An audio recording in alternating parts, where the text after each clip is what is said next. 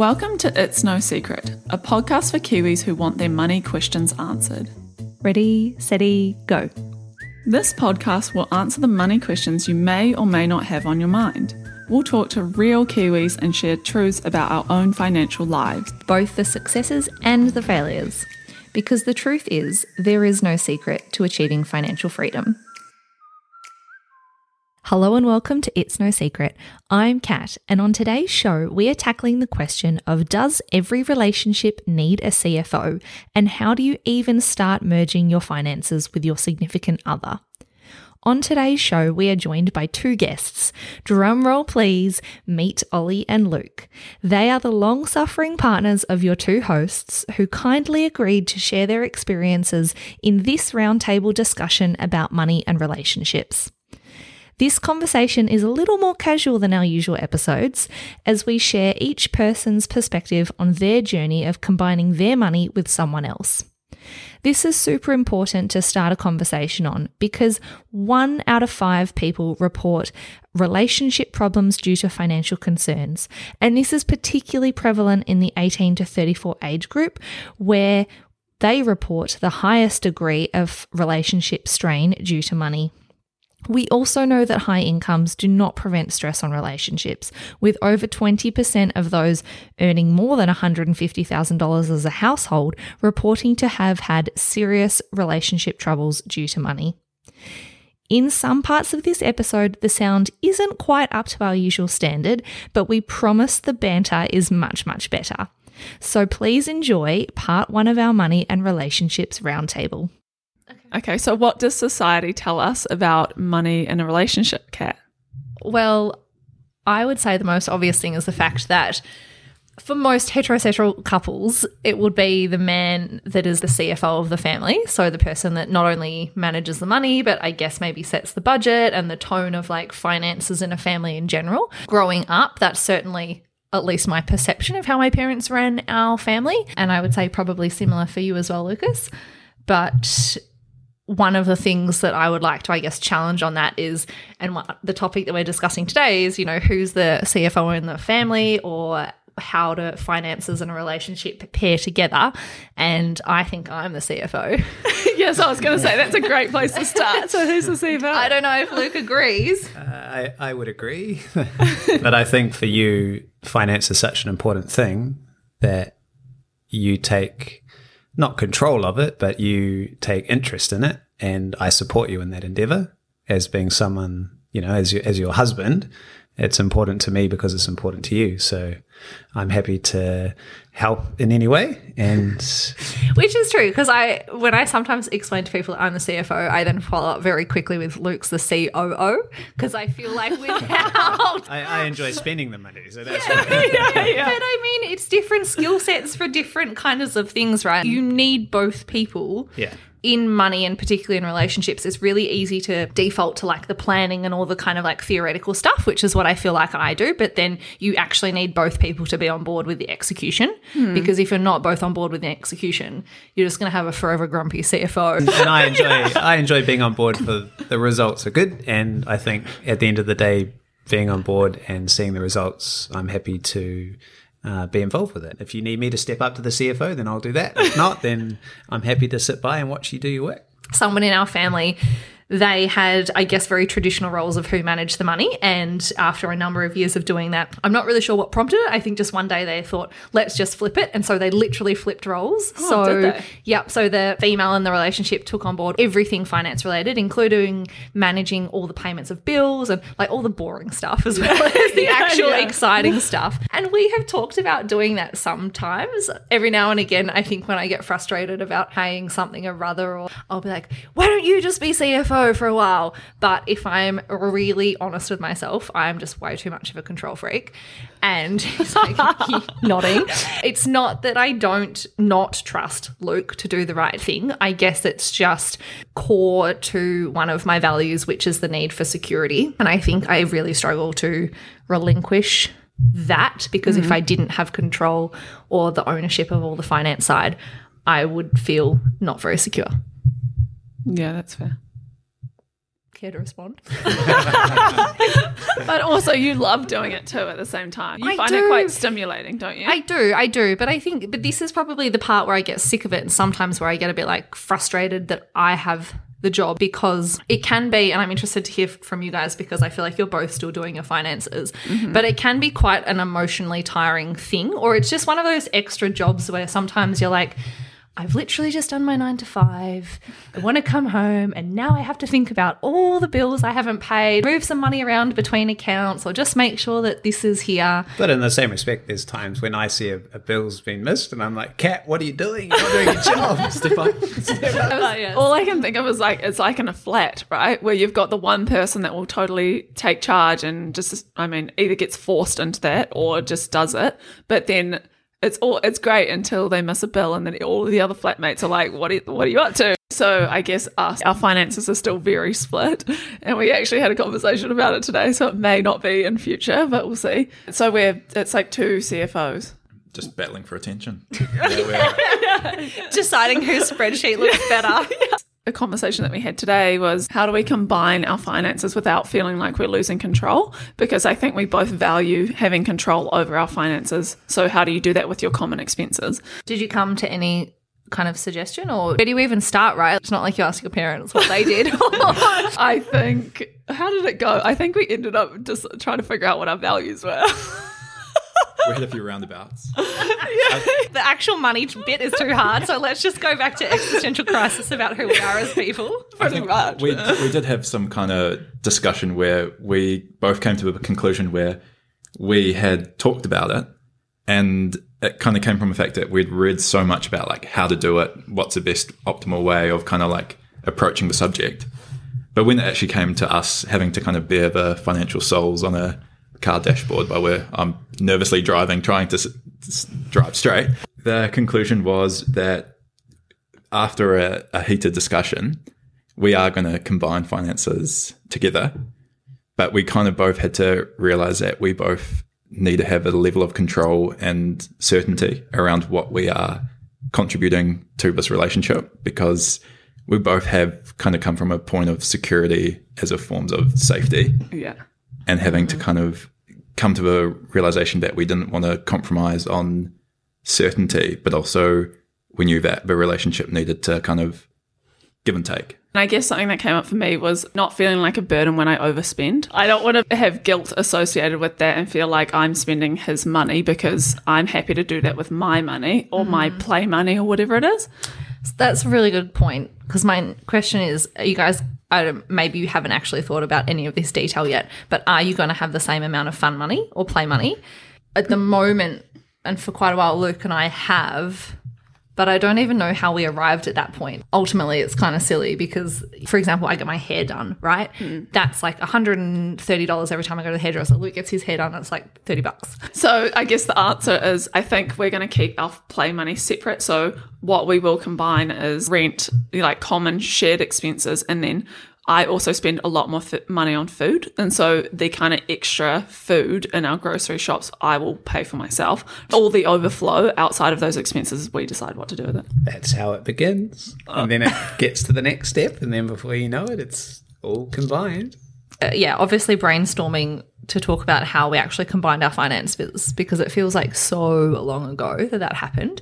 And initially it was Luke and I got a joint bank account when we had basically been together for 1 month, because he worked in the airline industry and we had to prove that we were in a de facto relationship so we could use staff travel, which gave us a whole heap of other benefits, which were totally worth having a joint bank account and a really awkward conversation like a month into dating.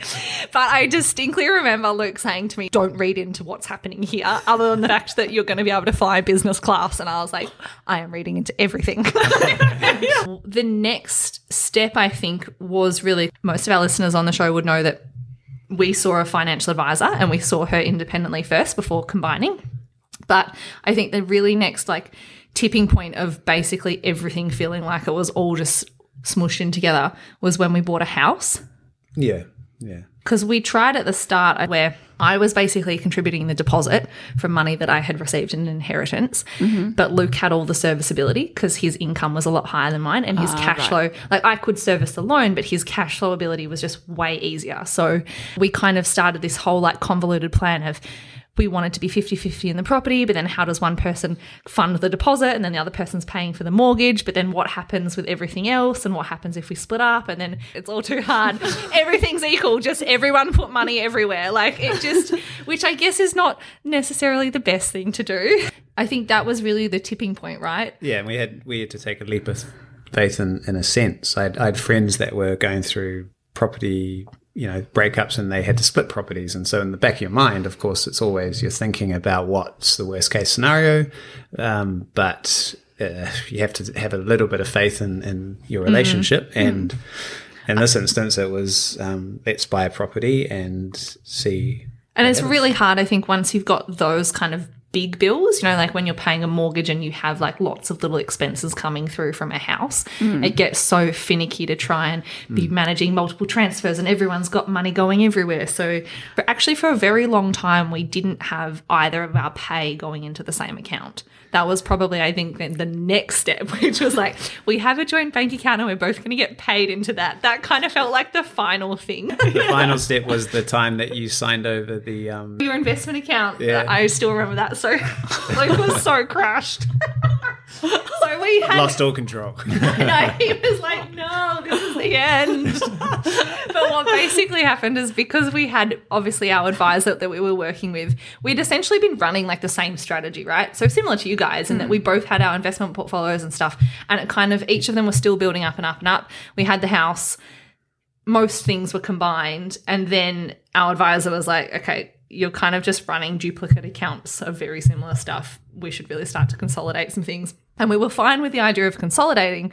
But then the kicker was, at the time, I was on a lower tax rate in Australia. And she's like, we should put all your income producing and growth assets in Kat's name because you'll be taxed less. So Luke, how do you feel about that? And guys, props to having an advisor, because she just went in there and was like, how do you feel? Any objections? And I was like, this is so great because I don't have to ask. And Luke was like, abort.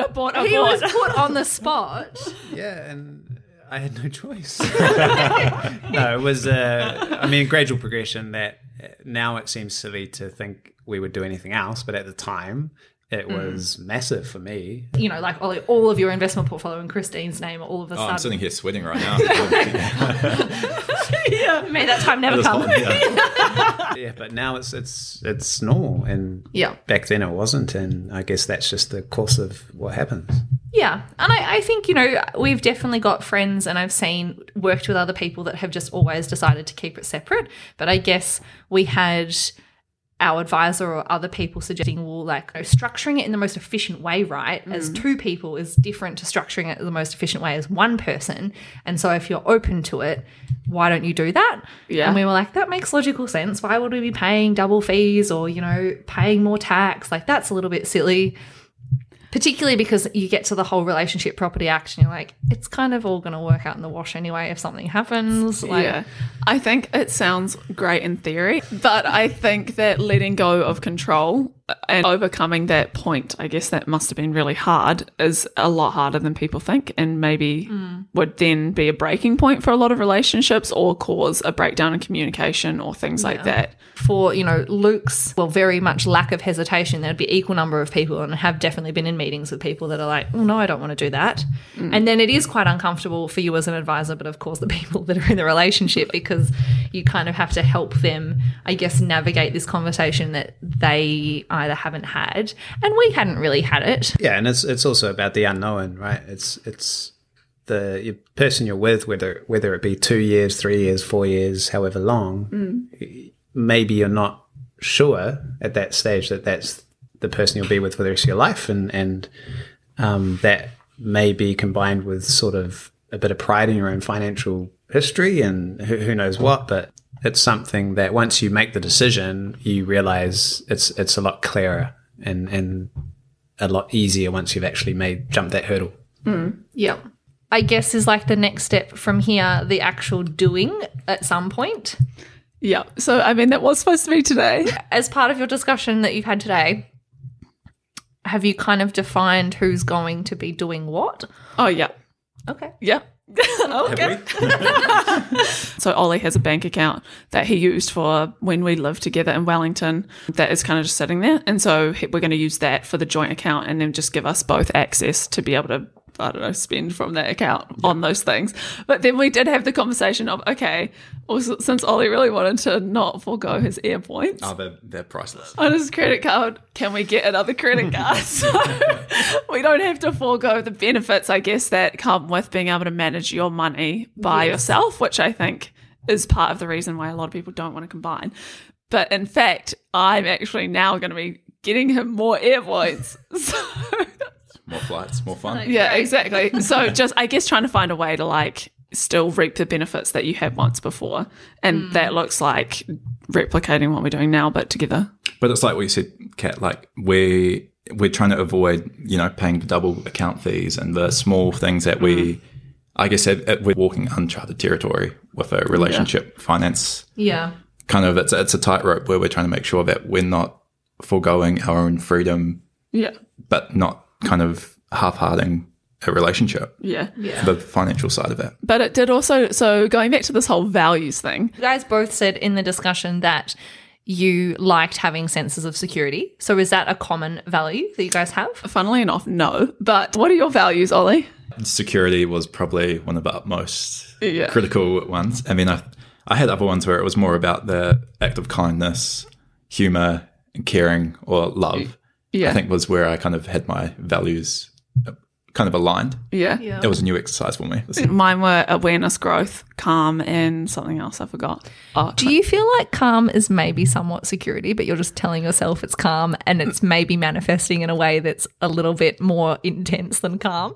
I mean, I actually am going to say yes because Ollie had calm as well. And so Okay. that is the Okay. common But denominator. as in feeling calm because you are secure. Yeah, essentially. maybe. Like you're getting a sense of calm or there is calmness because you know what's going on. Yeah, I think it's like the wanting to be stress-free. And so you then want to embody like a sense of calm to avoid being in that situation, essentially. For me, anyway. What about you? Well, I would say as I've kind of growing up quickly, all of a sudden things like car insurance and contents insurance and kind of the realities of being a living, breathing adult has kind of dawned on me that there's a lot of expenses and unknowns. And when I can have that kind of security over my finances, it brings a level of calmness to me because I know where my money is coming and going. What about you guys? What are your I am values? 100%. We should just be in a throuple. I don't think Luke's the odd one out. So Yeah, values for me would be definitely the caring side, but the giving, the family, the I guess protecting, and those sorts of things drive my financial habits. You'd agree? definitely. I'm probably the one at a bar will buy all the drinks because I want to providing. As looks around again. Yeah. But then also, like, if you think back to the sentence that you said earlier, you were like, you're interested in our finances because you do it knowing that it makes me happy. Yeah. It's not Yeah. Luke's, I guess, deep desire for like security that's driving that. It's his desire for whether it be like protection or love or how he shows his, affection and admiration, like for me, is by being interested in that. But that then has, I guess, its own level of kind of, well, we come at it from very different angles, right? He's doing something because he wants me to feel good, and I'm just doing it because I'm a bit of a control freak and I want to feel good. Yeah, and I think we have different financial perspectives is the way I look at it. And for me, money doesn't matter as much as other things, but I do have an understanding, of course, that it's important, and it brings us abilities to do things that we do find important. And my perspective is that is very clear, so that I then prioritize it because it's not a value of mine, but it is important because the values that I have, like giving and caring and those sorts of things, are much easier when things like a good financial platform are there for you to be able to give and to care and things like that. I then sort of see where you're coming from because I have the perspective of being able to say, yeah, that is important. An important point that we made or touched on earlier is this idea of de facto relationships. And I guess knowing that a de facto relationship is defined as someone or two people that have been in a relationship for at least 3 years or that are married. Knowing that Ollie and I are approaching that point, it's kind of daunting on us that do you need to consider a prenup? How you could potentially be impacted by this relationship as an individual with your finances. Is that important? Should we just kind of let it slide and then let it evolve how it is? Any thoughts on that? I would say the correct answer there is that it is important, because I do think that relationship property can be very serious for people. And so that's a concern for you, or you're coming in from, a point of significant financial asset. So we would regularly recommend to clients, particularly if they had inherited money or family money or something, that it was clear to have some kind of distinction going through the whole prenup process. The challenge with it is, from just a practical sense, is both people need to seek independent legal advice. And I'm not sure of the cost in New Zealand because we've never looked at it, but in Australia that was about $4,000 to $5,000 for each person. And often it's only the person that wants the prenup that has the money to pay for the prenup. Yeah, right. And then you've got this awkward thing of saying, like, if it was you being like, hey Ollie, how do you feel about taking $5,000 out of your savings to never get any of my money in the future? That in itself is a really hard conversation, but I do think it obviously has its place. I think if you're thinking that's important, then it probably is, if that makes sense. It never crossed my mind, so I wouldn't consider doing it. But I think if that's something you're thinking about, it's worthwhile maybe doing it, because it's obviously important too. Such a tricky one, old prenups. I know. It's often also that I think a prenup is to do with people that have a lot of money. I don't necessarily think it's about people that have a small amount of savings, which isn't obviously true. You never know what you're going to have in the future. But even now, like, the reality of your small, like, let's say I've got a small amount of savings and one house that's $1 million. Yeah, that's enough to cause. I know. Enough, like, if that was what was the reality of what was happening now, and we were to separate, then that would be important to me, because my situation at the moment dictates that $100,000, $200,000 is very important. When you talk about prenups, I'm thinking millions of dollars. Yeah. But at the moment, $500 would be really important to my well-being. So prenups, I guess, I've always just thought it would be people with a lot of money, but it's not necessarily the case. Also, on the back of us having this conversation today, we talked about some life goals that we want to achieve together, because it's obviously very important to be aligned with your goals if you're in a relationship. Otherwise, that could be quite a crossroads that you come to. On that, so one thing, I'll just tell a quick story that will always stick with me is I worked with this advisor who said to me all the clients he's ever had that have ended up being divorced had their goals aligned, but their values at the core were very different.